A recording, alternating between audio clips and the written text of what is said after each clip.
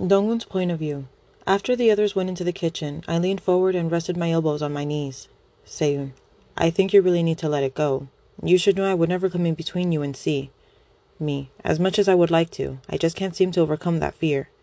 Seiyun, you should just focus on her and Donnie. Stop worrying about me. The day I do anything to disrupt your marriage is the day I'm no longer human. You found her first, you loved her first, and you even married her. She's never looked at me again, and I've never tried anything since she chose you. Me, I know, I know. I don't know why I feel so insecure when you're around. You always seem to be more attentive and one step ahead of me. I feel like we're competing.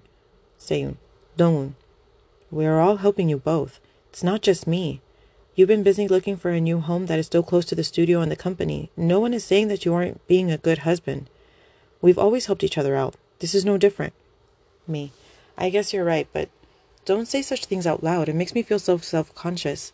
Hey, send me the books you read. I want to study too and be prepared. Seiyun smiled at me and started sending me the links to prenatal care as well as the books he had read.